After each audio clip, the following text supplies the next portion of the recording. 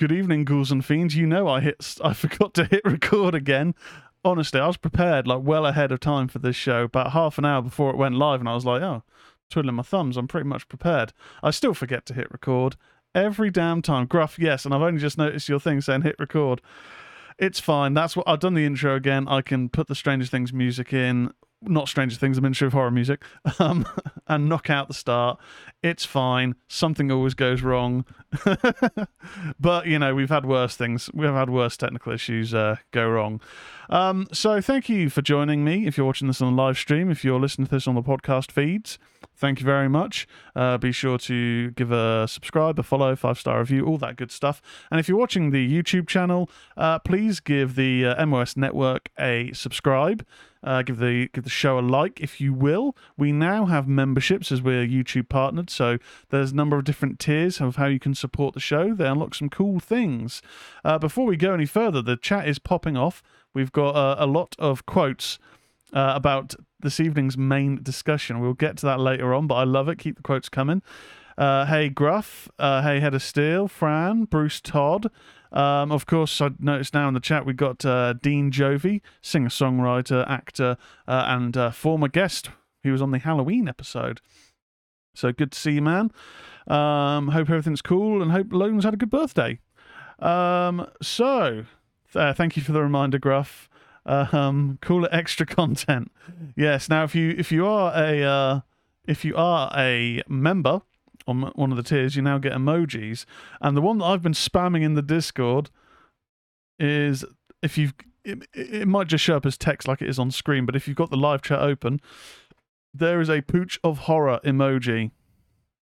I'm sure if Bailey understood what was going on, he'd be overjoyed to know that he is an emoji on the YouTube live chat and the Discord. But if you haven't already joined the Discord, there is a link in the chat. It's a cool live community.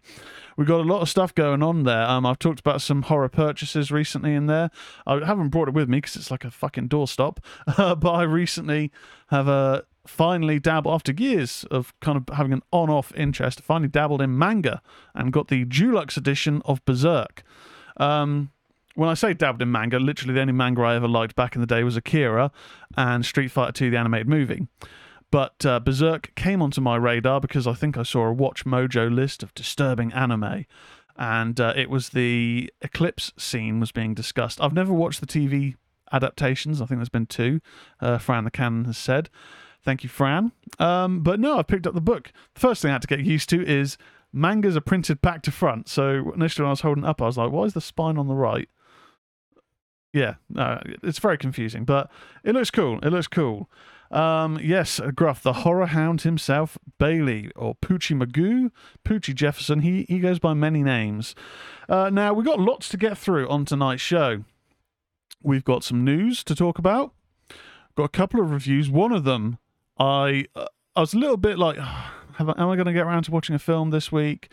And then earlier today, I happened to be scrolling on Prime, and I saw that there was a new film in the premiere section, which, if you don't know premieres, it's like they did it really during the pandemic, a way for you to watch new films from home. It's more expensive than the cinema, which is a little bit crazy. But I don't have a cinema within like an hour's drive of me, so and driving's not been kind of great with all the hospital bits and bobs. So it's really cool. So I've watched that, and we're going to talk about that a bit later on. I'll keep you on tender hooks until then. Bruce Todd, if you're getting into manga, pick up Monster 9 volumes. Monster 9 volumes. It's a masterpiece. Bruce Todd, mate, if you have a link, drop that in the chat. I probably will forget unless I bring it up now. But I've got my plethora of tabs open. So yeah, drop a link. I will check it out. I also picked up, for fans of Giallo, and hopefully there are some fans of Giallo, because we are going to be talking about your homework a bit later on, which is this lovely 4K edition of Deep Red, Profondo Rossi, by the master, Dario Argento. They have Arrow have released one Giallo collection, which is 3 kind of slightly more unknown Giallo films. That was £35 for the 4K Blu-ray. I think it's 4K. Might just be Blu-ray, I'm not sure. But that's now £30 I saw today, so I thought £5 saving. I love a saving. And the new release comes out, I think, later this month. That's only £50, so fuck that. Although I've heard a review, they are good. Anyway, we're going to get into the news, and we'll do the reviews, and then we're going to talk about the endlessly quotable, one of my favourite comedy horror series of all time. Left us too quick, but it's 6 perfect episodes, and that is the Channel 4 series, Matthew Holness's, Garth Marenghi's Dark Place. A lot of fun talking about that a bit later on. So, starting off, this comes from bloodydisgusting.com, as all my news does. I'll drop a link in the chat. We've got 8 new horror films releasing this week, including the Predator prequel, Prey, too many P's there, and slashers from Blumhouse and A24. Now, Blumhouse, I generally like their output. I've discussed my kind of concerns with them going to the well more recently with horror remake continuation trilogies, like the Halloween first one, excellent. Halloween Kills, diminishing returns on repeat viewings. Halloween Ends, we shall see. I'm reserving judgment. I'm not getting hyped because Kills didn't meet my hype, but it's a new film, going to reserve judgment. But they are now doing an Exorcist sequel trilogy. Now, I love The Exorcist, the film. I love the third one. It's pretty good. The TV series was decent as well. But whenever they say we're going to do a sequel, oh, cool, it's not just a remake. Okay, cool. But we're going to do a trilogy. I already think just make a film. Just, if you've got a story, just do it in one film, and then if it's successful, fine, whatever. But anyway, that's not in the news. What is our 8 new horror films? So, starting off, the first offering that's kicking off the list is Indie Allegoria on Shudder, and it arrived yesterday, and traditional VOD outlets today, the directorial debut of Powerman 5000's Spider-1. Now, if you don't know who Powerman 5000 are, their big hit was Worlds Collide, which I think was a WWE Raw theme, or it might have been a pay-per-view theme. But Spider-1, the singer of Powerman 5000, is Rob Zombie's brother, or half-brother. They're related. It's a little tidbit there if you didn't know. So, for Allegoria, Chrissy Fox, Adam Bush from Buffy the Vampire Slayer, and Bryce Johnson of Pretty Little Liars are joined by Scout Compton of Rob Zombie's Halloween, star in the musician's horror movie debut. In Allegoria, a group of artists' lives become unwittingly entangled as their obsessions and insecurities manifest monsters, demons, and death. There is a trailer. Check that out if you will. Next up, formerly titled The Cow, Vertical Entertainment brings Gone in the Night home and onto VOD outlets today. August 2nd, a new movie starring Winona Ryder. John Gallagher Jr. of 10 Cloverfield Lane, Dermot Mulroney of The Courier, and Owen Teague of the It franchise, joined by Brianne Tejeu, also star in the film. In the film, Kath, played by Ryder, and her boyfriend, played by Gallagher Jr., arrive at a remote cabin in the Redwoods, only to discover that a mysterious younger couple is already there. The rental has apparently been double booked, and with nowhere else to go, they decide to share the cabin with these strangers.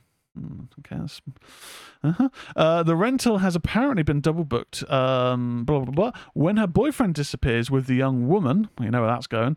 Kath becomes obsessed with finding an explanation for their sudden breakup, but the truth is far stranger than she could have ever imagined. Eli Horowitz of Homecoming directed the film that was co-written with Matthew Derby. I've not seen the trailer for that. We talked about that on the news a couple of weeks back. That's Winona Ryder. She's pretty good. Looking at the chat, Bruce Todd, not heard Power Man since Tony Hawk on the PS1. Yes, definitely. And then the Gruff, not heard of Power Man 5000 since the Mission Impossible 2 album was released. And Fran the Can says Brianna was part of the I Know What You Did Last Summer TV show. Still not got around to watching that. Would you recommend it, Fran? I know it got cancelled after the first season, so if it's a cliffhanger ending, that will suck. But is it worth the time? Now, next up in the film releases, being billed as a Southern Gothic horror movie, Vincent Greshaw's new film, What Josiah Saw, will stream exclusively on Shudder beginning this Thursday, August 4th. After 2 decades, a damaged family reunites at their remote farmhouse, where they confront long-buried secrets and sins of the past. Robert Patrick, of The Terminator 2, Nick Stahl, Sin City, and also Terminator 3, which is terrible. Scott Hayes and Kelly Garner star. Robert Allen Dilts wrote the script. I like films with Robert Patrick in. He's still a good actor. He was pretty good in Peacemaker. Played an absolute arsehole.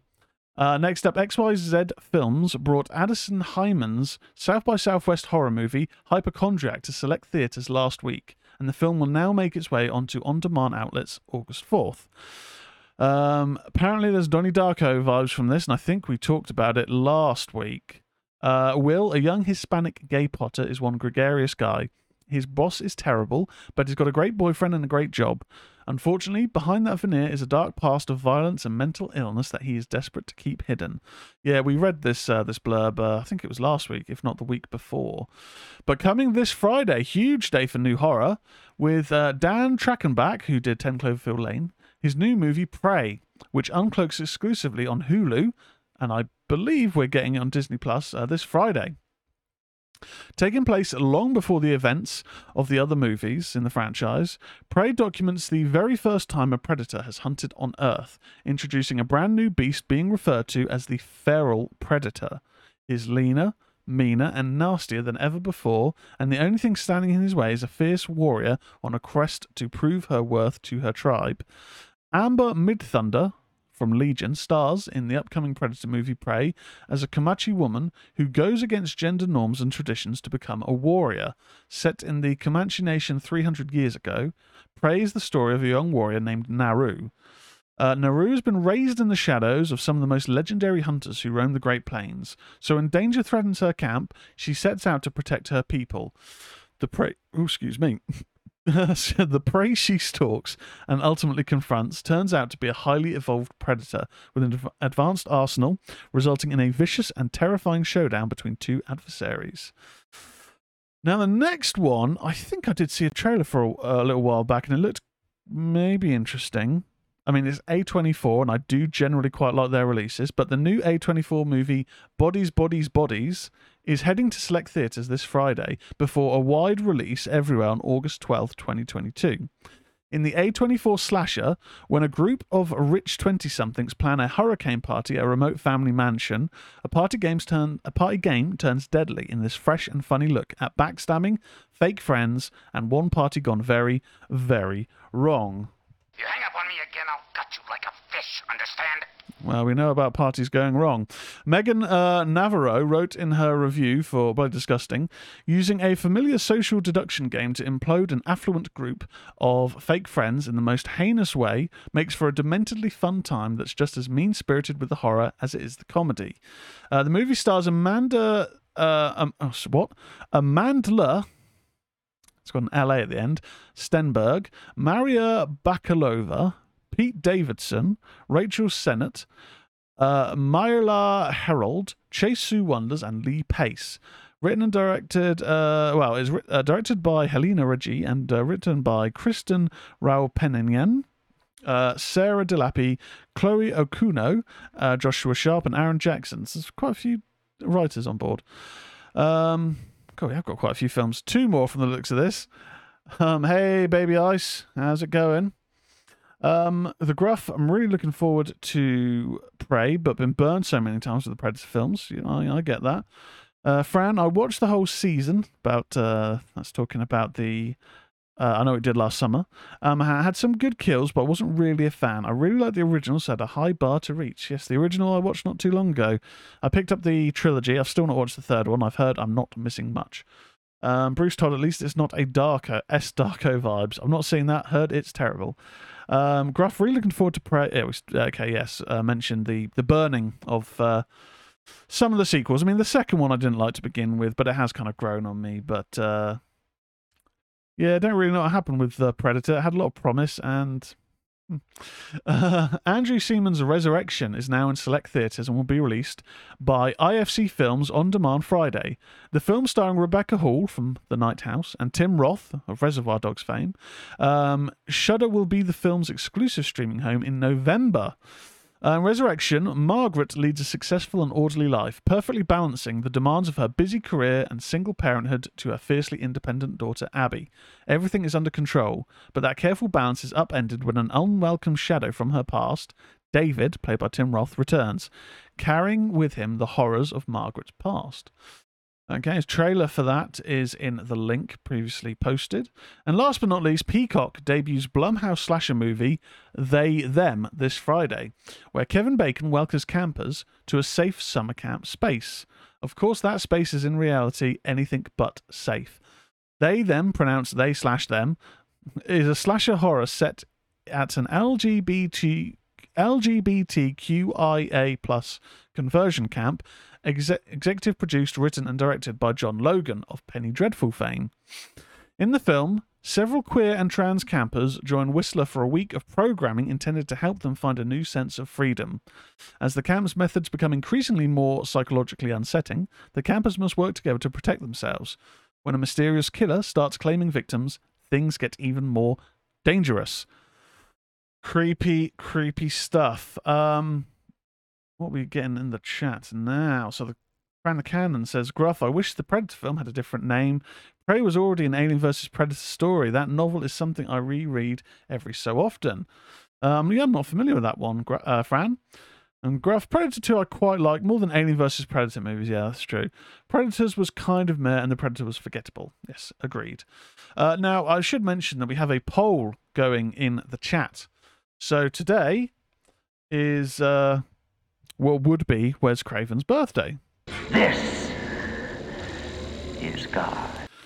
This is God indeed. So we have a poll running in the chat.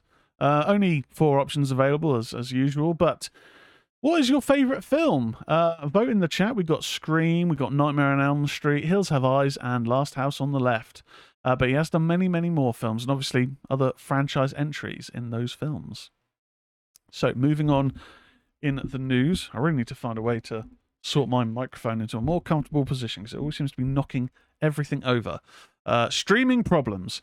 So next up, Shudder's Glorious trailer. J.K. Simmons voices a Lovecraftian monster living in a glory hole. Yes, you heard that correctly. A Lovecraftian monster living in a glory hole. Director Rebecca McKendry, of All the Creatures Were Stirring and Tales of Halloween, is back with Glory Hole, a new Shudder original movie with one hell of a wild premise. God, I need to put my teeth back in on. Just put the link in the chat if you want to watch the trailer. And J.K. Simmons is voicing the cosmic horror nightmare. Yeah, we need to see this one ASAP. So this is all from Blood Disgusting. True Blood star Ryan Quanten plays a young man who is spiraling out of control after a bad breakup. His situation worsens after he finds himself locked inside a rest stop bathroom with a mysterious figure, played by J.K. Simmons, speaking to him from an adjacent stool. As he tries to escape, he realizes he is an unwilling player in a situation bigger than he could have imagined. Well, there we go. Well, it's called Glorious, but it said earlier on it's called Glory Hole, but I believe it's called Glorious. So if you want to watch Lovecraftian horror from a glory hole, that's coming to Shudder. Okay. Now, some gaming news for you guys. The voice of the yellow peanut M&M. Yes, Jello Ray. Hey, Meryl. Don't Google it. Don't Google it. Next up, some gaming news. Supernatural horror game The Mortuary Assistant is available today on Steam. Players can today finally embalm and exorcise the dead in Dread XP and Darkstone Digital supernatural horror game The Mortuary Assistant. Available now on Steam, you can snag The Mortuary Assistant for a cool 10% discount until August 9th. It centers on Rebecca Owens, a recent mortuary science grad, who's starting an apprenticeship at the River Fields Mortuary. Rebecca is called in to work one night to handle some embalmings. However, there's something different about these bodies. Things are made more interesting when the mortician calls, saying that those rumours about possession and demonic acts are true, and that you can't leave. Now, has this game been out a while? Because I'm sure I've seen someone streaming this like quite a few months ago, or a very similar sounding game. This might be the same game, so maybe it's not previously been on Steam. As a result, you'll be facing demonic banishments and creepy puzzles, along with detailed mortician tasks that have been researched from real-life morticians. Each playthrough features different demons, bodies, and scares that are custom-tailored to your playthrough. You'll need to balance your tasks at the mortuary with hunting for clues, brave the dark hallways, and pay close attention to details if you wish to walk away with your soul intact. If you'd like to try before you buy, you can download the demo from Steam. So maybe it was like early access, possibly. Oh, there you go. So if you're interested in the Mortuary Assistant, that's coming out on Steam with a 10% discount. Next up, just 2 more bits of news. The Curse of Bridge Hollow. Stranger Things star battles Halloween decorations in new Netflix movie. So in Spirit Halloween, the movie. Wait, what? No. Okay, that's confusing. Halloween decorations are coming to life not only in Spirit Halloween, the movie, but also in the brand new Netflix movie, The Curse of Bridge Hollow. Directed by Jeff Wadlow of Truth or Dare, The Curse of Bridge Hollow arrives on October 14th. In the film, Marlon Wayans, of Scary Movie fame, and his teenage daughter, Priya Ferguson, Stranger Things, are forced to team up and save their town after an ancient and mischievous spirit causes Halloween decorations to come to life and wreak havoc. Kelly Rowland, Rob Riggle, John Michael Higgins, Nia Vardalos, Lauren Lapkus, Holly J. Barrett, Miles Vincent Perez, Abby Monteri, and Helen Slayton Hughes also star. Todd Berger and Robert Rugen wrote the screenplay. So it probably seems more like a family-friendly horror film than a horror film, but that's not always bad. Horror doesn't always need to be bloody disgusting. The Curse of Ridge Holland, Baby Eye says. The Curse of Botch Holland. And then finally, a bit more gaming news. This one looks like it could be quite creepy. Don't know if that's a good thing or not. Chuck that in chat. So, White Day, a labyrinth-named school, it's a weird title, gets a September release including a physical PS5 and Switch versions. Initially announced for release this fall on PlayStation 5, publisher P-Cube and developer Sonori have revealed that White Day, a labyrinth-named school, will be released on September 8th for the PlayStation 5, Xbox Series, and the Nintendo Switch. And for those who like physical copies, the PlayStation 5 and Switch versions will also have a physical release, in addition to digital. Weird that the Xbox Series isn't getting physical. Okay. Originally released for the PS4 and PC via Steam, White Day, a labyrinth-named school, is a Korean survival horror title that has been rebuilt and localized from its original 2001 release. Jesus. Considered by fans to be one of the scariest games ever made, White Day centers on Hee Min Lee, who on the eve of the gift-giving holiday White Day, the Asian equivalent of Valentine's Day, sneaks into school to hide a box of candies for a girl he fancies. Unfortunately for him, the school shutters slam shut, and Lee finds himself trapped in the building overnight. Complicating matters is the fact that he's now being hunted by the school's janitor, as well as being haunted by the souls of the dead that remain in the school. White Day features 20 unique ghosts for you to encounter and avoid, as well as a dynamic scare system, where the higher the difficulty, the more terrors you encounter. If you know me, I will probably play it on easy if I do play it. Or story mode if they've got that, because I just want to know the story. I don't like a challenge. In addition to surviving and trying to make your way out of school, you'll also discover hidden secrets, ghost stories, and 10 different endings that are dependent on your actions in the game. Let me know if there's any interest in that. Let's just have a quick look at what we've got in the chat. Keith O'Toole. Hey, how's it going, Keith? I remember in one of the Spider-Man films, Spider-Man was in a wrestling arena, and his opponent was called Bonesaw, who's played by the late Macho Man Randy Savage. Yes, that was the first one by Sam Raimi, starring Tobey Maguire. Around the can is the Curse, the bad Peaky Blinders rip-off gimmick. Could be. I've still never watched Peaky Blinders. My dad likes it, but he said the last season was a bit cack. The Gruff, have you seen Deep Dark? That has a talking hole in the wall. I've not seen that. Is it a glory hole? Keith O'Toole, do you remember Randy Savage in Spider-Man, Tez? I certainly do. That was a cool moment. Funnily enough, I've still not really watched that many Randy Savage matches. I'm sure Lawrence is cursing me, and that will end up on my homework soon enough. Baby Ice, White Day, surprised that hasn't been cancelled on social media. It's a game from 2001 that's now being re-released, so yeah, I mean, I guess, like they say, White Day in Korea is their version of Valentine's Day.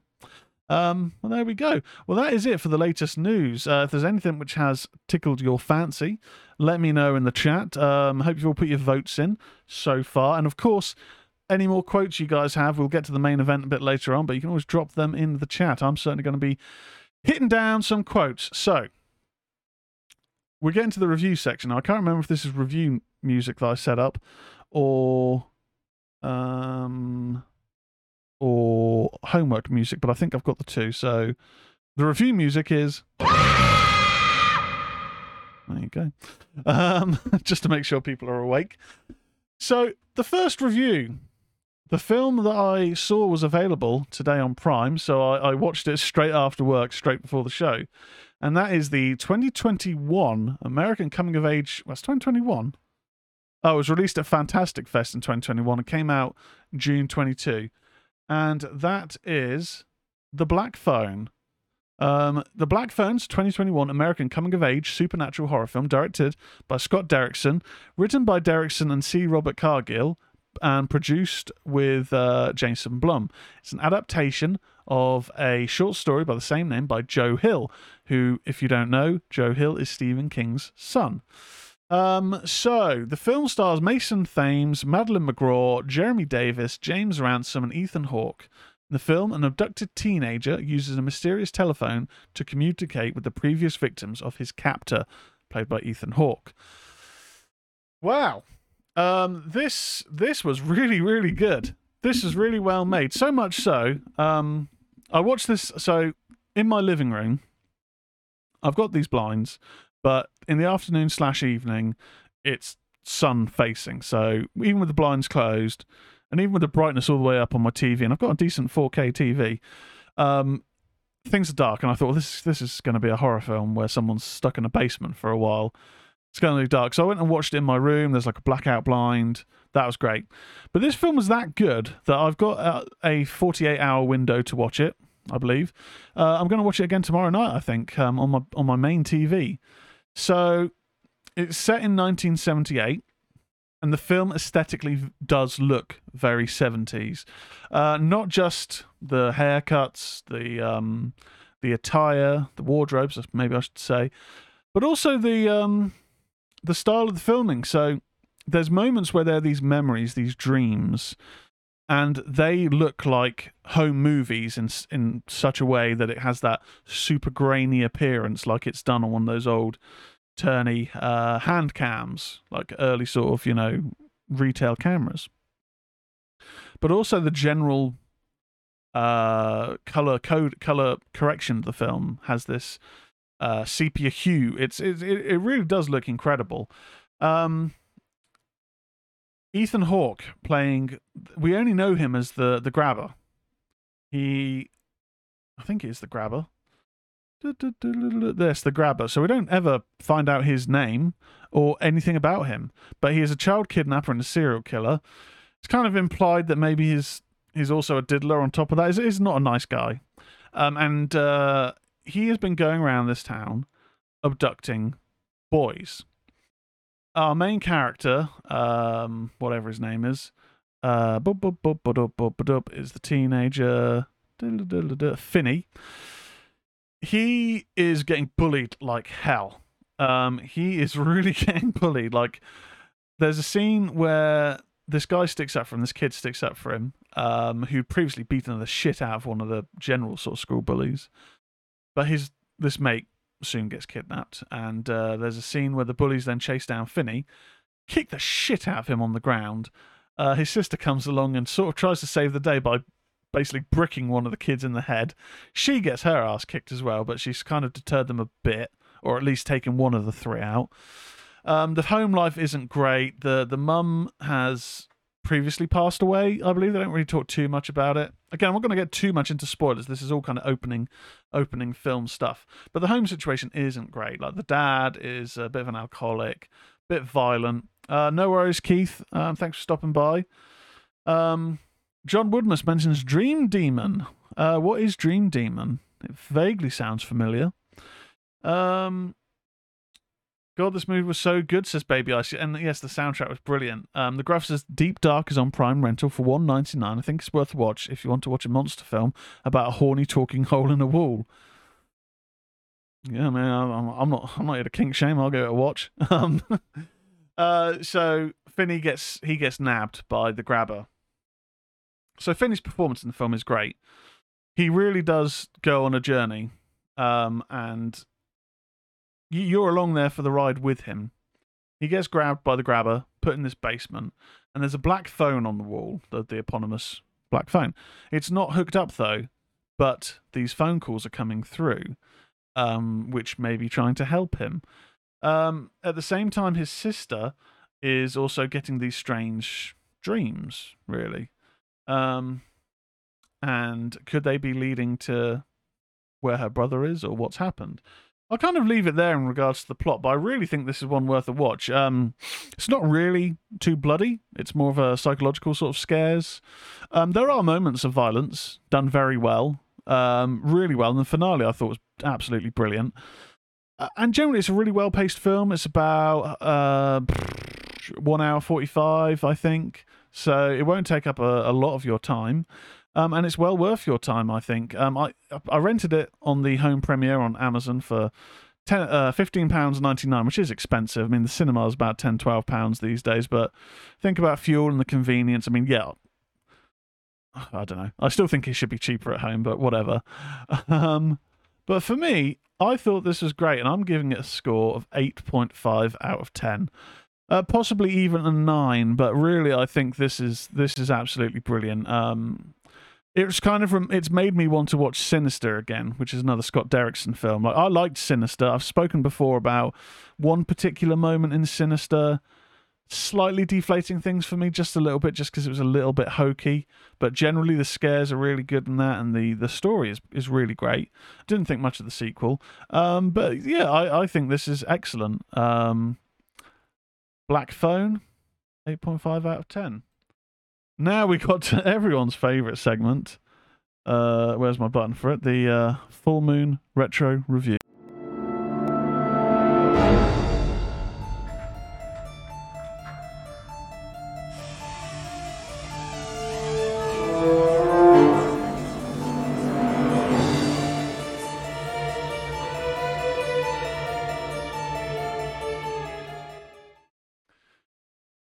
So, what did I say we were going to do this week? What did I sit through 70 minutes of today? I say sit through. I actually thought it was quite fun. Killjoy 2. So if you're new to the channel, new to the show, once a week on the weekly show, I got a subscription on Prime for the Full Moon Pictures channel. It was quite cheap. I think it's like $2.99. Might be $4.99, I'm not sure. I pay for Shudder as well. And they got a lot of stuff on there. Some of it terrible. But some of it so bad it's good. Jalare talking about the Black Phone. 8.5 Sinister Phone Rings out of 10. Very good. Baby Eyes gives it a 9. Excellent. Yeah, I mean, to be honest, it could be a 9 for me, really.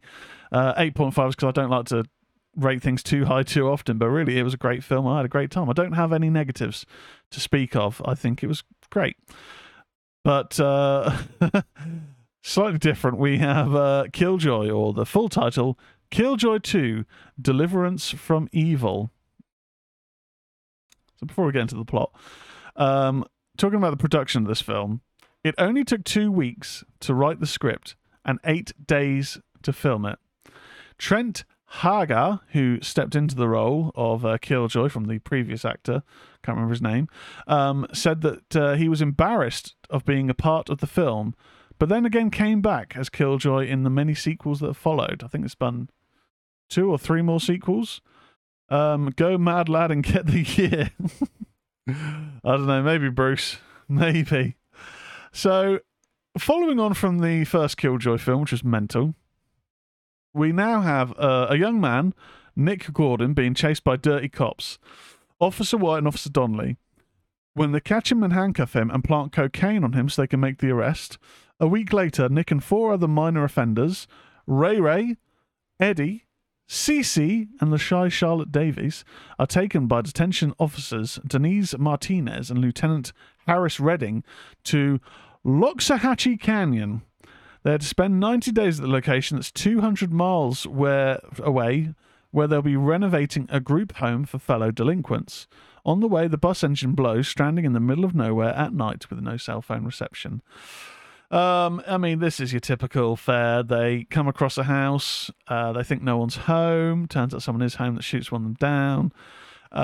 In an effort to try and save them after they kill this woman, they hear about the legend of Killjoy and the events that happened in the first film. So it is connected. And they conjure up Killjoy, who goes mental. Well, he is mental, killing them. Now, that is one of the highlights of this film. Even more so than the first film. The design of Killjoy, I think, is even better this time around. He is a standout. I mean, if you ever watch this, this is where I imagine Seth Rollins, or Seth freaking Rollins, got his laugh from. Because Killjoy's constantly going, a lot.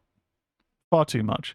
But it's fun. I mean, he eats a woman by taking his teeth out, which then turn into like robotic chatterers.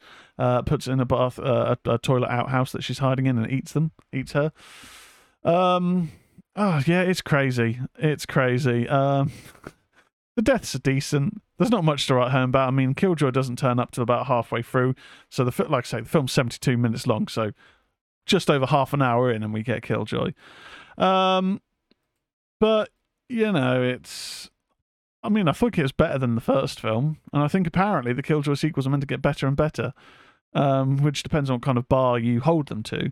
So for me, I can't hold them to a high bar. I have to hold Full Moon Films to the same standard I would any film I review. But I did get enjoyment out of it, and it's short, so it didn't take much of my attention. 4 out of 10. 4 Killjoys out of 10 Killjoys. I don't think there's been 10 Killjoys yet. Okay, well, from there, we're now going to have to talk about homework. I was going to go to an ad break and then the main event, but I forgot. We got homework. We got everyone's favourite thing, and that's homework time. Oh,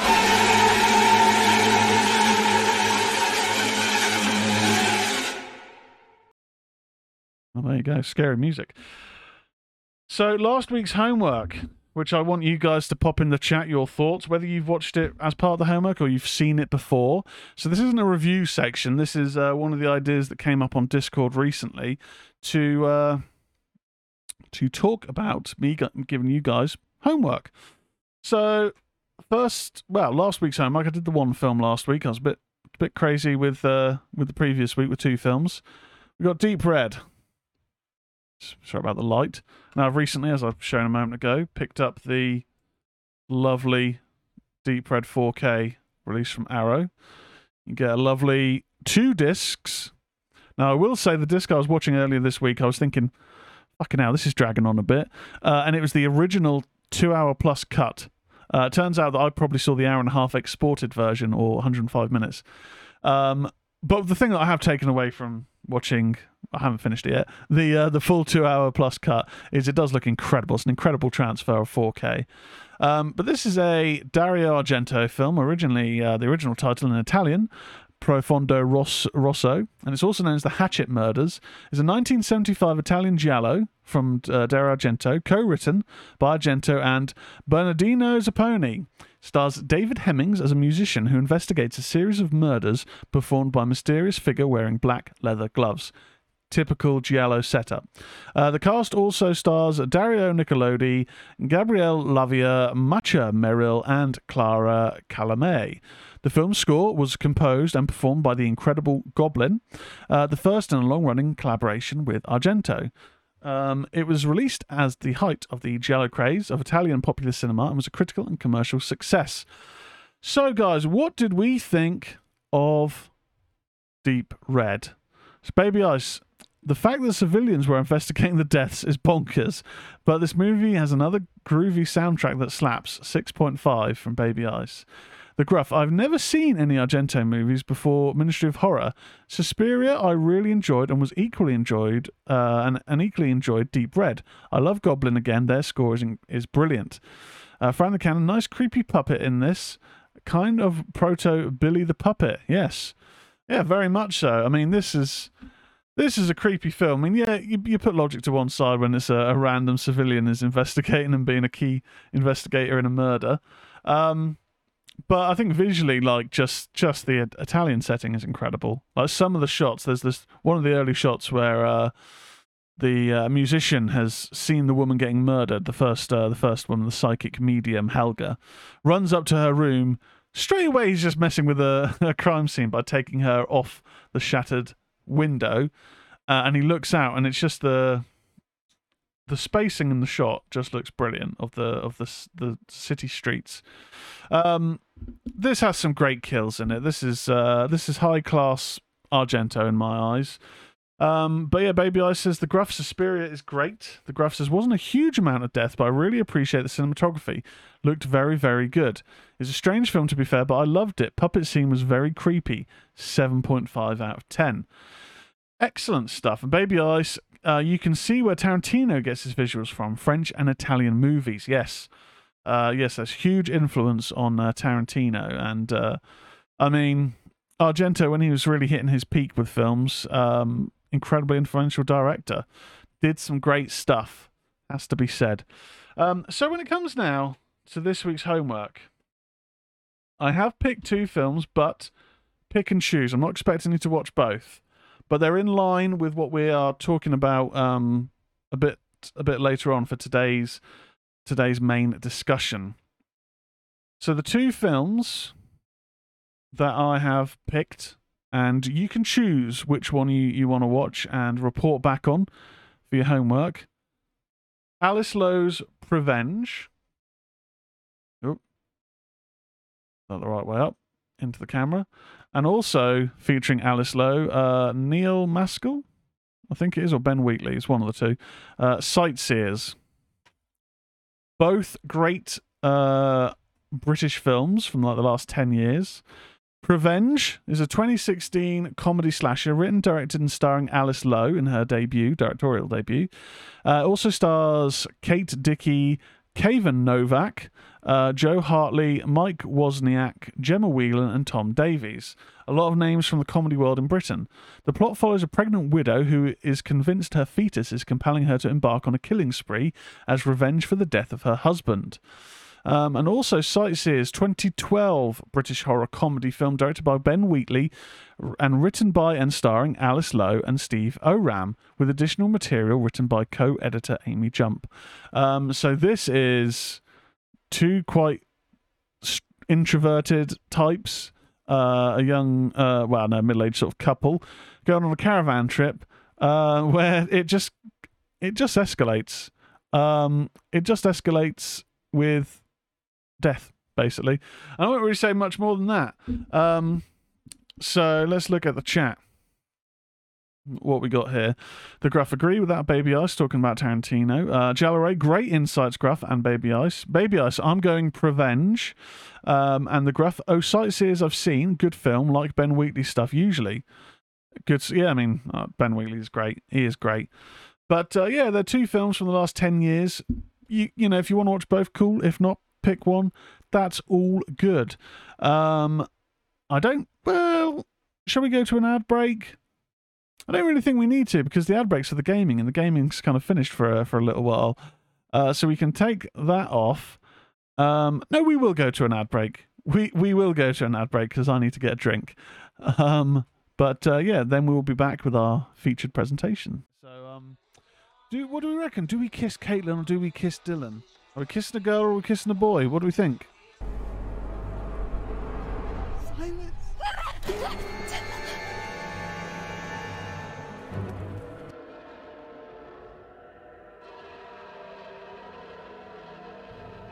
We're safe in the car, really. We're gonna be okay. Oh no. Oh, fuck. Oh my god. That's Ted Raimi. Roll it down.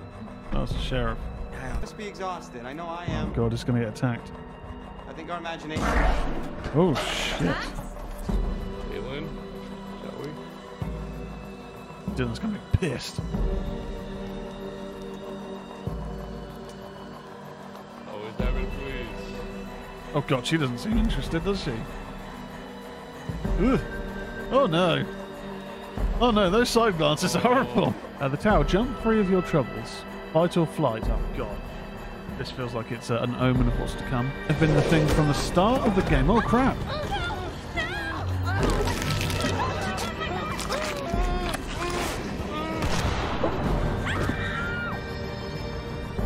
We gotta help Nick. We gotta help Nick. Oh my god. Oh, whoa. Oh, no, it's the creatures.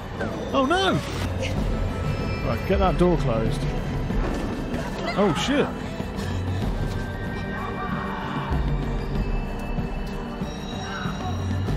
Oh.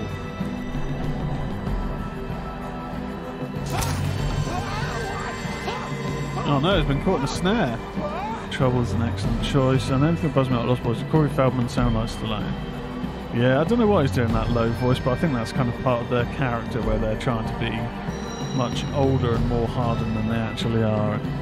You should have turned it off before you handed it in, Dylan. Them's the rules, you noob. Yeah, Dylan. What's that? Oh god. Oh my god. And they just turned off the camera. It's really nothing.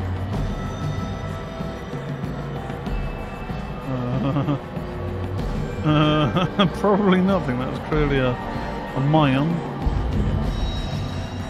Looks like we have a choice on our hands. Do we snoop through someone else's belongings?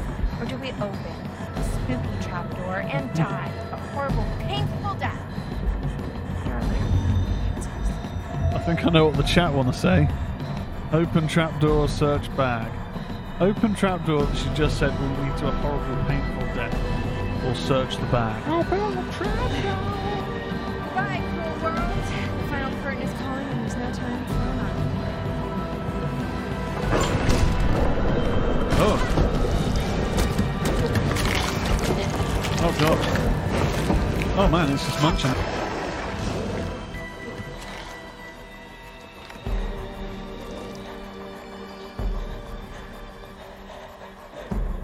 I mean, I think we can end the poll.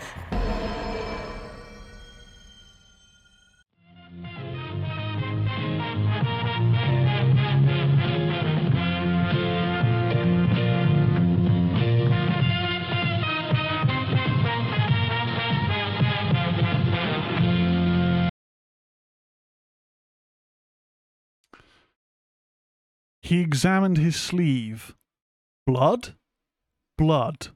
Crimson, copper-smelling blood. He is blood. Blood. Blood. Blood. Blood. And bits of sick. Greetings, traveller. I'm Garth Marenghi, horror writer. Most of you will probably know me already from my extensive canon of chillers, including Afterbirth, in which a mutated placenta attacks Bristol. Back in the 1980s, I wrote, directed and starred in Garth Marenghi's Dark Place, a television programme so radical, so risky, so dangerous, so goddamn crazy that the so-called powers that be became too scared to show it and gypped me, much in the same way women have done ever since they sniffed out my money. Of course, we are talking about Dark Place. One of my favourite comedy horror shows of all time, it has to be said. So I remember back when I was in sixth form, which is kind of like college. It's like an extension of higher education school. It's kind of like a step to college sort of thing. Anyway, I remember walking home from a piss up, having a few beers with friends one night and catching on TV episode 3, Skipper the Eye Child, which we'll get to a bit later on. And I just thought this program is incredible. It was kind of at the height of things like The Mighty Boosh, which isn't for everyone. They're very different shows, crossover with cast. But that kind of obscure humour that was very unique. And unfortunately, it didn't get the great ratings that it should have done. And we only got the one season, but that one season was excellent. We haven't got any stinker episodes. It hasn't overstayed its welcome. We got 6 episodes of insanely quotable TV. So it's a British horror parody television show created for Channel 4 by Richard Ayoade and Matthew Holness, and was first broadcast in 2004. The show focuses on the fictional horror author Garth Marenghi, played by Matthew Holness, and his publisher Dean Lerner, played by Richard Ayoade, characters that both originated in the Garth Marenghi's Fright Night stage show. Now, I would love to have seen that stage show. I've not seen much comedy outside of stand-up, but I mean that sounds incredible. The series is presented in a special release of the fictional television series Dark Place within the canon of the show. Dark Place was produced in the 1980s but failed to gain an audience anywhere but Peru, eventually becoming a lost series. Saved footage has been recently resurfaced, with Marenghi & Co. republishing with the intent of gaining interest from a modern audience. The original footage, supposedly original, of the show is intercut or bookended with commentary from many of the original cast, where characters such as Marenghi and Lerner reflect on what it was like to make the show. Dark Place parodies the fashion, special effects, production gaffes, and music of low-budget 80s television, as well as the modern practice of including commentary tracks on DVD releases of old films and TV. It had a very late time slot, not much advertising. Like I say, I only caught it by chance, and that led to poor viewing figures, but it's had a huge internet following in the years since. In 2005, Channel 4's Film 4 asked Holness and Ayoade to write a script for a film version of the programme. I guess that went nowhere, because that was 2005 and we haven't seen anything, unfortunately. In the United States, the show's been broadcast on the Sci-Fi Channel and Adult Swim, and it is available to stream on Peacock. Christ, we've kind of gone through a number of quotes in the series, but let's talk about our cast of characters. So Matthew Holness is playing Garth Marenghi, who also plays the character of Dr. Rick Douglas, MD. Dag is a Vietnam and Falklands War veteran and former warlock. It says here, this is on Wikipedia, his accent is pitched somewhere between Kent and boring. He keeps a Magnum revolver on him at all times, and his wife is played by Lydia Fox. Richard Ayoade, again, plays Dean Lerner, Garth's publisher, who also plays Thornton Reed, a hospital administrator who bears a trademark shotgun and answers to unseen hospital boss Wonton. Lerner's acting is especially bad, even by the standards of the series, which is remarked upon in some of the in-character cast interviews. Ayoade himself stated in an interview in the Scottish Metro that, "My acting really is that shit, I'm not pretending." The character Reed was in the Korean War, in which he lost a testicle and a knee and became a POW. And yes, Fran, it's free on all four in the UK. Baby Ice, yeah, you have to binge this. I recommend it. Matt Berry, who fans of What We Do in the Shadows, he is Laszlo in that, plays Todd Rivers, an actor who plays Dr. Lucian Sanchez, improbably handsome with the disconcerting habit of losing lip sync, with impossibly coiffed hair, and a voice an octave lower than it should be. He generally uses an automatic pistol with a backup in his leg holster in case his original turns on him. He served with Dag in Vietnam. I don't know why English doctors would be fighting in the Vietnam War. Most of Todd Rivers' lines are looped in, with Matt Berry seemingly providing the most off-sync and over-the-top readings possible. And Alice Lowe plays Madeline Wool, an actress who plays Dr. Liz Asher, a stereotypical fluffy blonde with occasionally psychic powers, sometimes exacerbated by heightened emotion.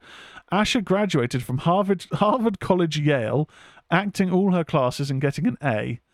Or acing all her classes, I should say, and getting an A. Madeline Wool has disappeared since the making of the programme. It is implied through the in-character episode commentaries that Dean had something to do with her disappearance, and claims she is probably dead and buried in the Eastern Bloc, if she got a burial. A few other real actors have recurring roles in the show. Kim Noble appears in every episode as Jim, a hospital worker whose main function is to listen to Douglas reel off a lengthy speech and respond with a yes. And Noble's real comedy partner, Stuart Silver, appears as the extra, a character whose name is unknown and has been a doctor, receptionist, keyboard soloist, and barman. Julian Barrett appears in 3 episodes as the hospital's vicar, whom Douglas refers to as Padre.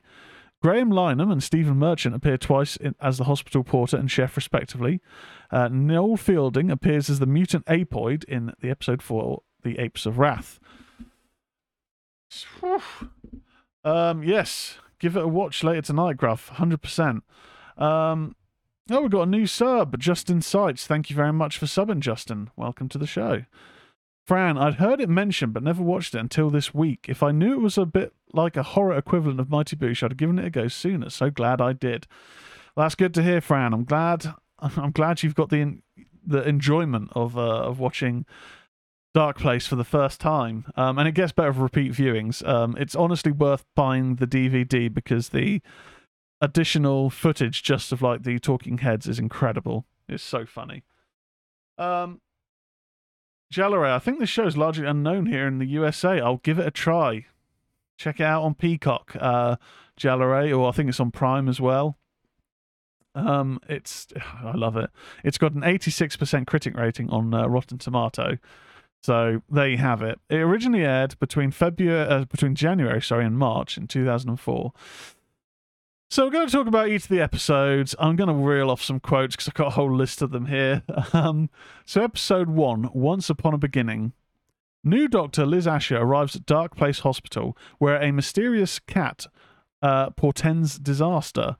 Dr. Rick Douglas, MD, must act in time to prevent unspeakable evil from leaking out from a portal to Hellmouth under Dark Place Hospital. So this one really sets the scene for the type of show. You've got Garth Marenghi is this over-the-top sort of Stephen King, Dean Koontz type. But it's kind of at the level of that fame where, you know, they're then appearing in other media.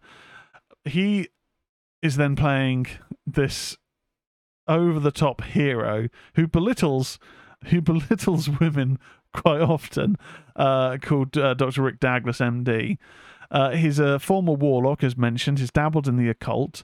And the moment when the Hellmouth gets opened with his pal, the reason it goes wrong is because Rick Douglas has gone off to get them both a Coke float. And when he comes back and realizes his mate's been possessed or is what caused this opening of the Hellmouth, he stood there screaming in his ceremonial cloak, but he's still holding 2 Coke floats. His front explodes, and he hits the head. He hits the head with like a shovel, like it's a cricket bat. It's absolutely insane. It's hard to kind of describe the insanity of this show. The Gruff. This sounds like a strange mix of horror and comedy, but one I usually like. Sure, if I knew of it, I would have given it a go. That's the thing. The advertising was just absolutely terrible. Channel 4 really did themselves no favours by putting this in the midnight slot with no advertising. Absolutely ludicrous. We're getting the quote on screen there, Sanchez. You shut your mouth, or so help me God, I'll punch your lights out. Some of the quotes we got here. Dean Lerner. I got a script, read it, scared me senseless. Comme des habitudes. And I said to Garth, I looked straight into his face. I've never been afraid of holding a man's gaze. It's natural. I said, this is going to be the most significant televisual event since Quantum Leap. I do not say that lightly. When they talk about when Dean Lerner... some of the funniest scenes outside of the talking heads are Dean Lerner's character Thornton Reed, because part of his joke is how bad of an actor he is. He's constantly looking accidentally into the camera. So as Dean Lerner, he says, I warned Garth. I said, I'm not an actor. And he said, I'll always remember this, that he didn't want an act. He wanted the truth. So here he is, Dean Lerner, playing Thornton Reed, not putting on an act, but putting out the truth. It's excellent. The Frown the Cannon, the slow-mo. Yeah, when he's running down the halls. I think that's like in episode... well, no, there's quite a few bits of slow-mo. I'm thinking of episode 2 when he's running down the hallways. But there's also those moments in this. The shootout at the funeral, because the corpse isn't dead. Thornton Reed, if that's how you treat your friends, imagine how you treat your enemies. Worse, I expect. Dean Lerner, I don't know whether someone close to Garth had exploded, whether it was a colleague or a pet, but you could tell that scene meant a lot to him. There were tears on set, not from Garth. He was strong for the crew, but I wept. I'm not ashamed of that. I suppose one of the many burdens he has to bear as an artist is bringing us this gift. Oh my goodness. What else have we got in the quotes? So there's one of the talking head bits near the end of the episode. It just catches me off guard. So Garth Marenghi's talking. He says, "I do not believe that any form of life, be it human or animal or plant, should be hurt in the making of a television program. So I personally feel really bad about that cat we killed." Dean Lerner then says, "I had a cat once. I dropped a sofa on it. It was a write-off, so I stood on its head." And Garth Marenghi also says, "All I do is sit down at the typewriter and start hitting the keys. Getting them in the right order, that's the trick. That's the trick." That's kind of an inkling of what we get in episode 1 and the kind of dialogue. I mean, those are some of the highlights. We'll move on to episode 2, which is Hell Hath Fury, which features a brilliant cameo performance at the start from Stephen Merchant. So at Dark Place Hospital, lunch is delayed and objects begin flying around. At first, suspicion falls on the hospital's temporary clerical assistant, but Douglas is determined to find out the truth. Where's that flipping chicken? Goddamn son of a bitch. So in this episode opens with a huge queue of the doctors waiting for their lunchtime chicken, and apparently the queue's been going on for 3 hours. No one waits for chicken for 3 hours. And as this is going on, Liz is getting quite stressed. Okay, and the hospital chef, played by Stephen Merchant, is getting quite annoyed because he's hearing all these murmurs. Eventually, he overhears Liz, and we get this scene. "Liz, where's this flipping chicken?" "Chef, who said that? Was it you, Missy? Get this into your pretty little face. I said 5 minutes. But nothing. Women like you are the reason this chicken's late in the first place. You'll be lucky if you get any of my lovely chicken if you keep this kind of behaviour." He turns back to Liz and knocks her tray to the ground, then walks back to the kitchen. "Goddamn son of a bitch. This is great chicken. Get nothing but flack. Wow, wow, wow. Where's the chicken? Chicken's ready when I say it's ready. Ugh. Now I don't even know what I'm cooking. I'm so angry. Seasoning. Now what do I need? What do I need? Tarragon? Maybe. Oregano. Never heard of it. Italian seasoning? Too vague. Old cloves? Yes. Bunk some of them in. Sage? Nah, sage for pork. I could do pork tomorrow. A little bit of pork." And then he gets stabbed off screen and goes, "Son of a bitch." Basically, yeah, through stress, Liz, who is can read thoughts. She's psychic, but I guess, or got psychic kinetic abilities. Things start going electrically crazy around the hospital. Dean Lerner, "I call Garth the Orson Welles of horror, and that's not just because of his weight. He is a titan of terror. I call him that as well."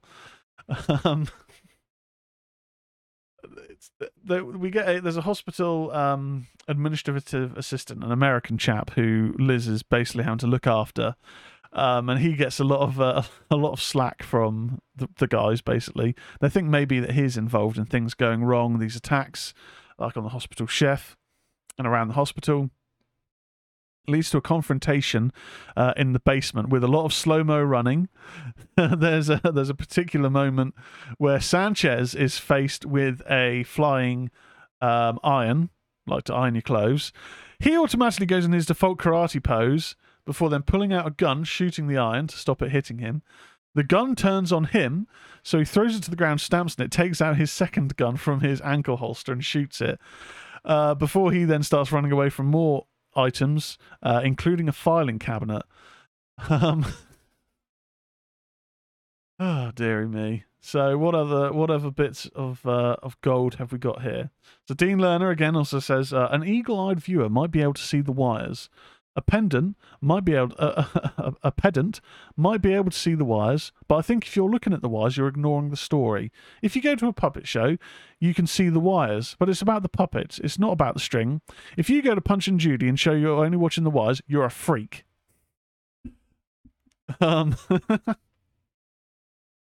Sanch, when Sanch is getting attacked by the cutlery. "Yeah, it's me, Dag. I'm in a dead end. I've been cornered by some cutlery. I think I can take them. A whisk, a tin opener, and a spatula. Yeah, I'll take the whisk out first and then hold them off as long as I can. I'm hit. I'm down. Yeah, got me in the leg. They'll be after you next. Bye. Let's do this." gets into his martial arts pose. This is it's a good episode. This is a good episode. It's not my favorite episode. That one is that's a tough one to pick, but what other little penchant moments have we got in here? Garth Marenghi. I think what this episode shows above all else is that the human spirit cannot be overcome. You know, as a writer, if you took away my paper, I'd write on my heart.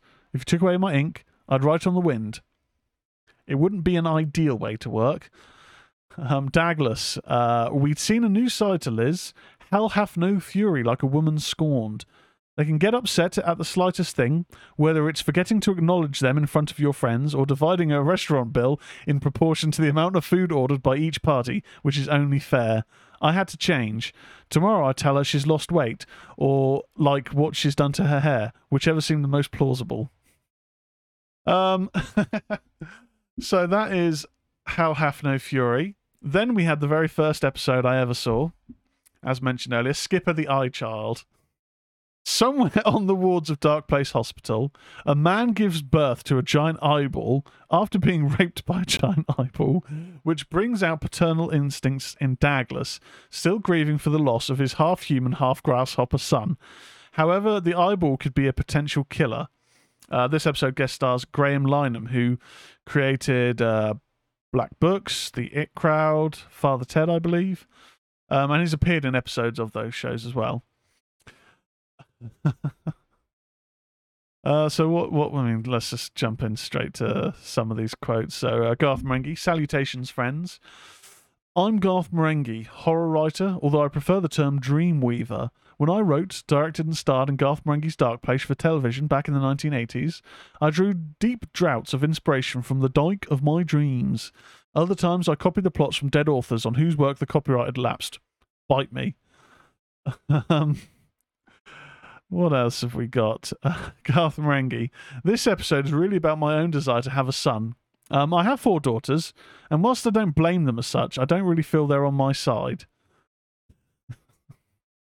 So they haven't got one of the quotes here, which is just, it's one of the talking head moments. I can't exactly remember off the top of my head, but he basically talks about the scene where he walks in on the actor or the patient getting raped by a giant eyeball, and he says the actor wasn't really happy. He told him it'd be a close set, no more than 10 people or so, but things escalated basically, and very quickly when the giant eyeball gets shot dead with a massive tallywhacker, and the guy gives birth to this baby eyeball that Garth Marenghi's Rick Douglas takes. Garth Marenghi's character takes as his own. Around the count, it's literally impossible to read quotes from him without doing the voice. Yeah, I can't help it. What else have we got for Dean Lerner? Yes, this is excellent.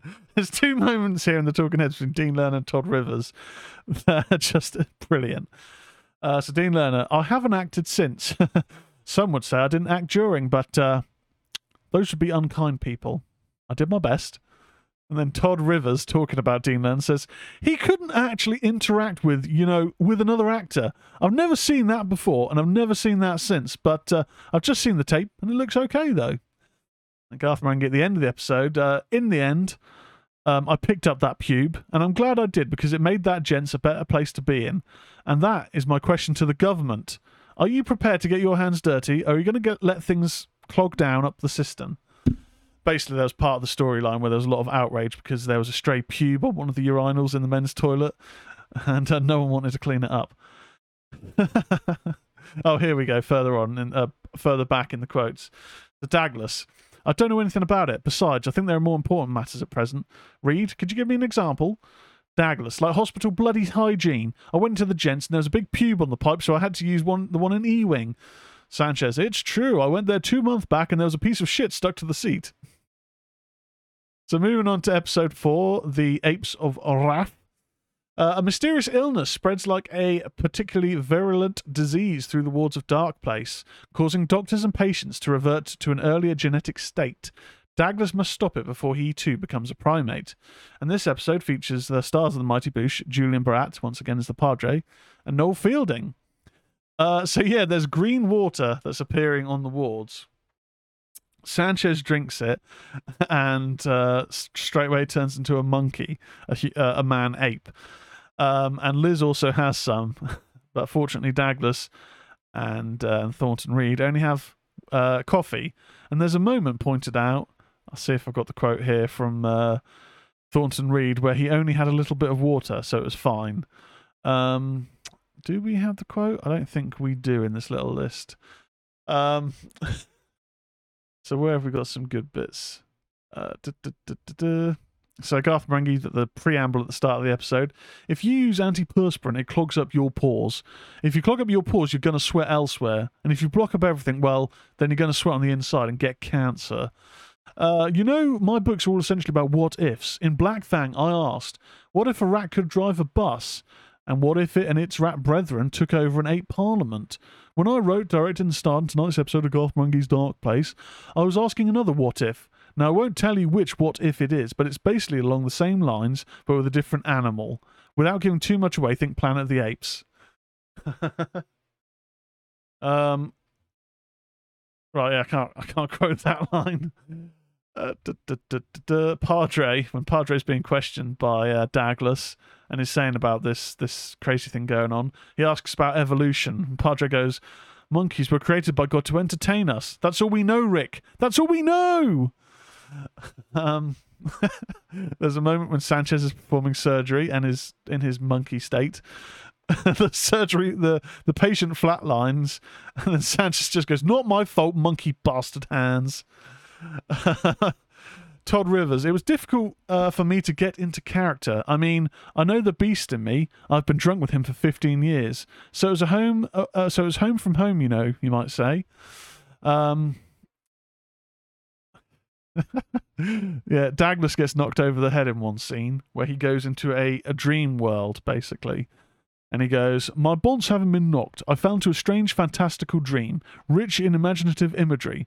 I found myself alone in a primitive land where phantasm, spelt with a PH, not an F, abounded. I turned one way, then the other, then back, then forward. Then I saw myself as a monkey. Douglas, don't drink that. Look, it's bright green. Reed, thank God I only took a tiny sip. Douglas, someone or something has been tampering with our water supply. I'm going to the water storeroom. I have a hunch that whoever or whatever he or she or it is will be there. Reed, right, I'll stay here and try and recuperate as fast as I can. Like another running theme in the episodes is they have a plan to do something and Reed just goes, all right, well, I'll stay here. Or I'll stay here and watch Liz. He just doesn't do anything. One of the most famous quotes in this episode comes from Garth Marenghi. I know writers who use subtext and they're all cowards, okay? What I was asking in that scene is, what if politicians continue to pay doctors peanuts? Could they literally turn into monkeys? And no one's asked that before. In a voiceover, Douglas says, it was here that I found the fiendish fount of this fear, an apoloid micturating, which means urinating, on my erstwhile, which means former, buddy. I had a hunch this guy was the head honcho. What else we got? Douglas as well in a voiceover. I laughed to protect ourselves, to mask the awful horror. Although I thought what Reed said about Liz going bananas was genuinely witty. Each man must acknowledge his beast, whether through sport or violent films. But a man must not let his beast be his master, otherwise you're no better than Bill Wyman. I don't know who Bill Wyman is. And then Dean Lerner ends the episode. It's so hard to watch this episode, knowing that she is now missing, presumed dead, with the presumption heavily on dead. I don't think they'll find anything, but then again, she was like a candle in the wind. Unreliable. Yes, Fran, such an epic chase in this one. Hey, King, how's it going? Welcome to the stream. We then can move on to episode 5 of the 6, Scotch Mist. A Scottish mist descends on Dark Place, and Douglas has to act fast to protect all the English people in the hospital from grave danger. Apologies if anyone gets offended because he is he basically sort of poking fun at the Scottish a bit here, but he does note that a bit later on. King, I miss the 80s where you could wear glasses like those. Yeah, they were pretty badass. I think people still do these days, but it seems to be more of a hipster thing, those sort of glasses that don't actually have any lenses in them. Don't get that. But yeah, so Scotch Mist descends on Dark Place, and when they're looking into him, Dax is looking into it, is finding people with their faces painted with random paint. He finds on the floor a scattering of Scotch oats, and he deduces that it's a Scotch mist that's descended from the Highlands. So we'll kind of go into some of the, because again, this episode, and there's deleted scenes on the DVD as well for this one that are brilliant, that show him going into this this burger shop that he talks about a bit later on. Baby us, we wore our sunglasses at night. Well, that's the only cool way to wear it. You got to wear them at night. So let's have a look at what we got here. So Dean Lerner, he had a very ambitious script. I said, Garth, this is a very ambitious script for the money we've got. Seeing as we've got no money, it's extremely ambitious. We were filming it in my garage. I had a big garage, but still it was ambitious to film a TV show in a garage. So Douglas, there's a point where they go out at night to try and look for survivors, and so they're still visible. Douglas says, keep your headbands on. That way we won't get lost. And use your fans sparingly. They eat through batteries, and if you're not careful, they can nick your fingers. Stay local. Talking about the topic of the Scotch Mist, Garth Marenghi says, listen to me. I'm not prejudiced, all right? That's what I'm saying. I'm not prejudiced. But Joe Public is. You probably are. You look like a college dropout. Point being, I wrote this to heal Britain. There's one of my favourite quotes in the whole series. It's a bit lengthy, but they're hiding out from the Scotch Mist in this cabin. Sanchez asks Douglas if he's ever been to Scotland.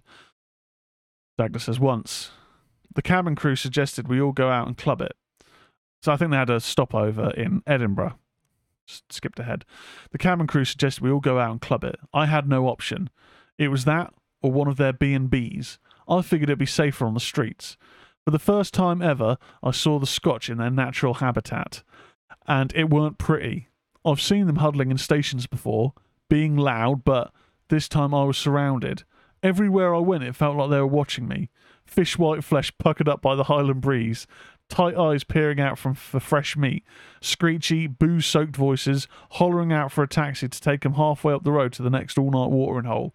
A shatter of glass, a round of applause, a 16-year-old mother of three vomiting in an open sewer, bairns looking on, chewing on potato cakes. I ain't never going back. Not never. Sanchez says, my aunt lives in Scotland. She says it's quite nice. And Douglas responds, well, she's wrong. Garth Marenghi, as a writer, I make up my own rules, okay? If I want to start a sentence with a full stop, I will. If I want to highlight social prejudice, I will, but I'll do it my way. And sometimes you actually have to be a bigot in order to bring down bigger bigots.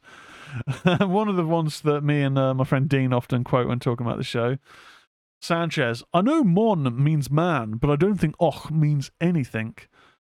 Douglas.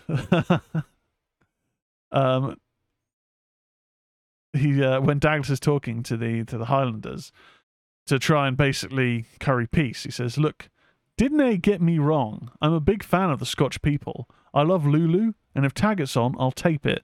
But I was very tired that night, and I was pissed off that I was in Glasgow.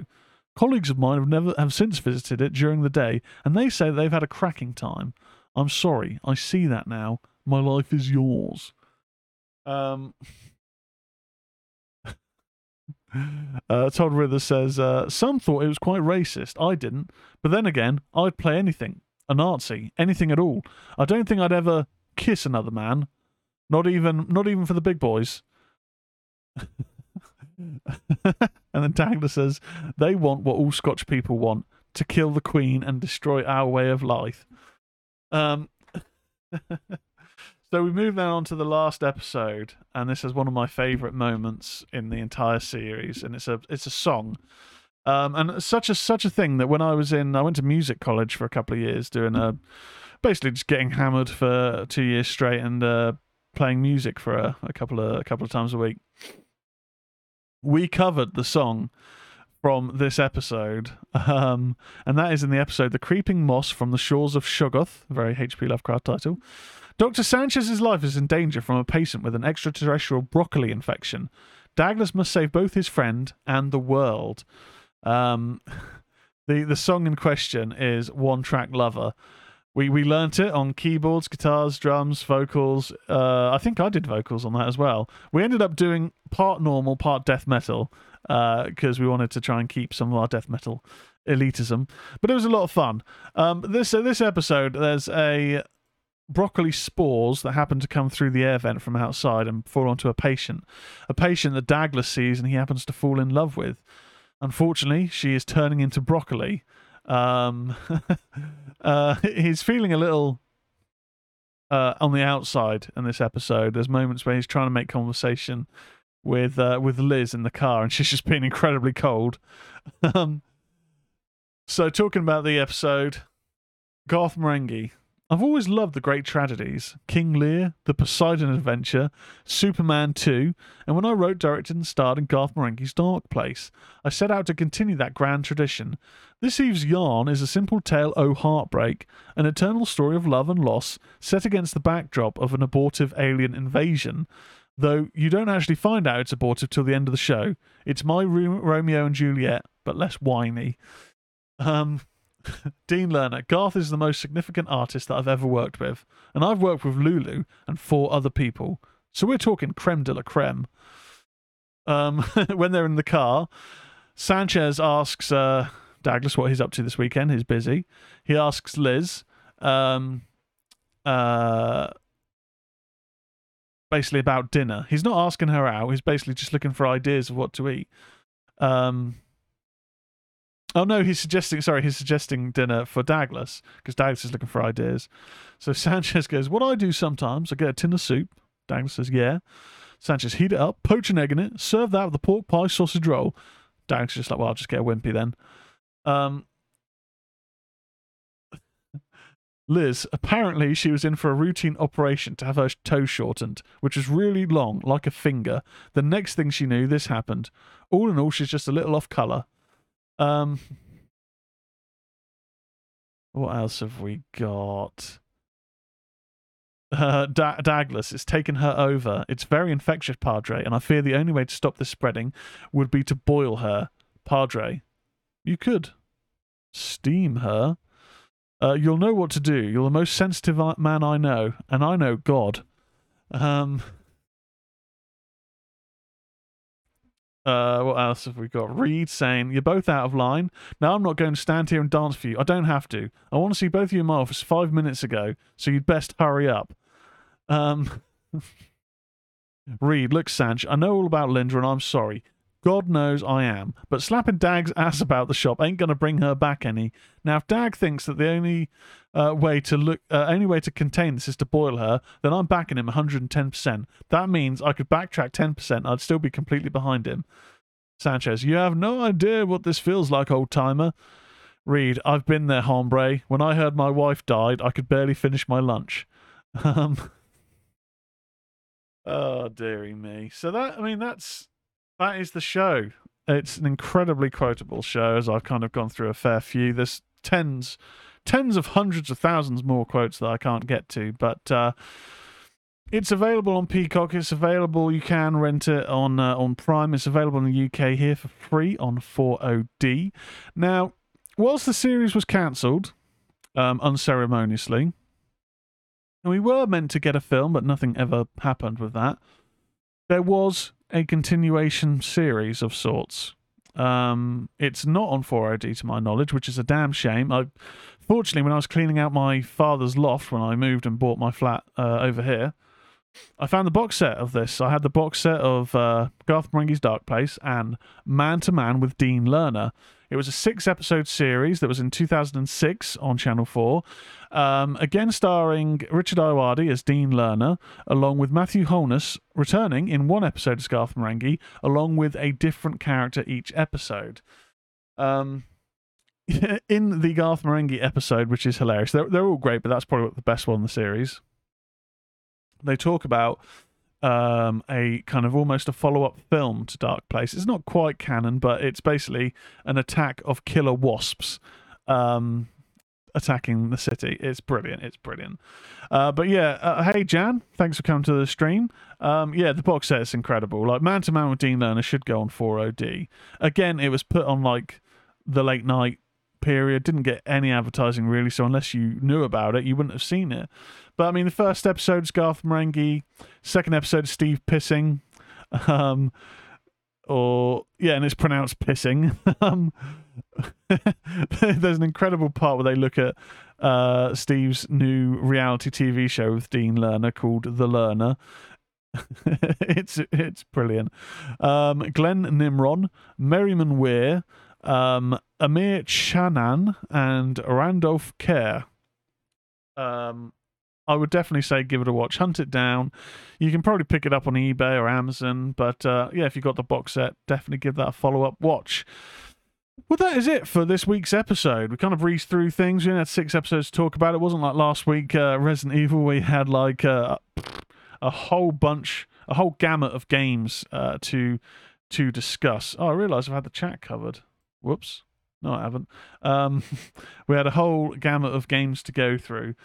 But be sure to like the page, subscribe to the MOS network. What else have we got coming up? So Thursday on the podcast feeds and now also YouTube, Bericles and Dave return with their new episode of Turner Years. I believe throughout the week we'll be getting some gaming from Lawrence. Not sure it's going to be gaming at the moment. Might be Red Dead, not sure. I know he's looking for an RPG. Then Sunday, of course, is the Ministry of Slams, 7 p.m. UK time, 2 p.m. Eastern. That's going to be great, talking about the latest wrestling things. I've still got Raw to finish. It's been good so far. I'm about 2/3 through it. I got through it this morning. And then next week we'll be returning. There will be no MOS gaming from me on Monday. Like I said, I'm going to take a couple of weeks off the gaming because I do end up doing 3 stream nights in a row, and that does end up taking up a bit of time. I need to focus on some accountancy boring studying stuff. Got to put that first, but I will be back to do some gaming in a few weeks. Haven't decided whether it's horror for MOH gaming or whether it is just non-horror. Like I obviously a huge horror fan. I'm a wuss with horror gaming, so if there's any suggestions you guys have, chuck it in the Discord. I do have What Remains of Edith Finch to play. I do also have Bus Driver Simulator 2022 to play. So there's quite a lot of things that I have available. I've got Game Pass as well, so I can download most things. So let me know in there. Let's finish the poll while we're live, because I always forget, for the favourite Wes Craven film to celebrate his birthday, R.I.P. Let's get those results on screen. Dun, dun, dun. So, last place, Last House on the Left, 5%. The Hills of Ice, 15%. Scream, 31%. And the winner, Nightmare on Elm Street, 47%. Around the canon, Edith Finch is interesting and short. Okay, so that could be a one-night stream, one and done maybe. I mean, for me, I generally like a good story in a game. Open world is fine as long as it has a good story. I do find with things like Assassin's Creed and other things, I like them to begin with, but I very much lose interest because I forget what the story is. There's almost too much to do in those games. But we'll figure something out. Anyway, we have obviously, like I've mentioned, memberships. We've had a few new subscribers tonight, which is awesome. We have our memberships where you can unlock things. And one of the little things you can unlock is emojis. I'm just going to chuck a whole bunch of emojis, which include my dog, the dog of horror, Bailey Boops. So thank you very much for joining me for another episode of the Ministry of Horror. Also, make sure that you're doing your book club reading. I'm about 90 pages in already of Revival, the Stephen King book. So probably in about 3 to 4 weeks, we'll be returning for the MOH Book Club. And I will confirm probably in the week or at the weekend what next week's show is going to be about. Nothing locked in yet. I am talking to potential guests, some returning ones. And at some point, Gruff, I know we're both in a bit of an X-Files binge at the moment. There's another show that we discussed that I think we should look at doing a future episode of. But that does run the risk of going into another binge of another TV show. And we have lives outside of TV. So we'll get to that. But anyway, thank you very much for watching. And I will see you next time.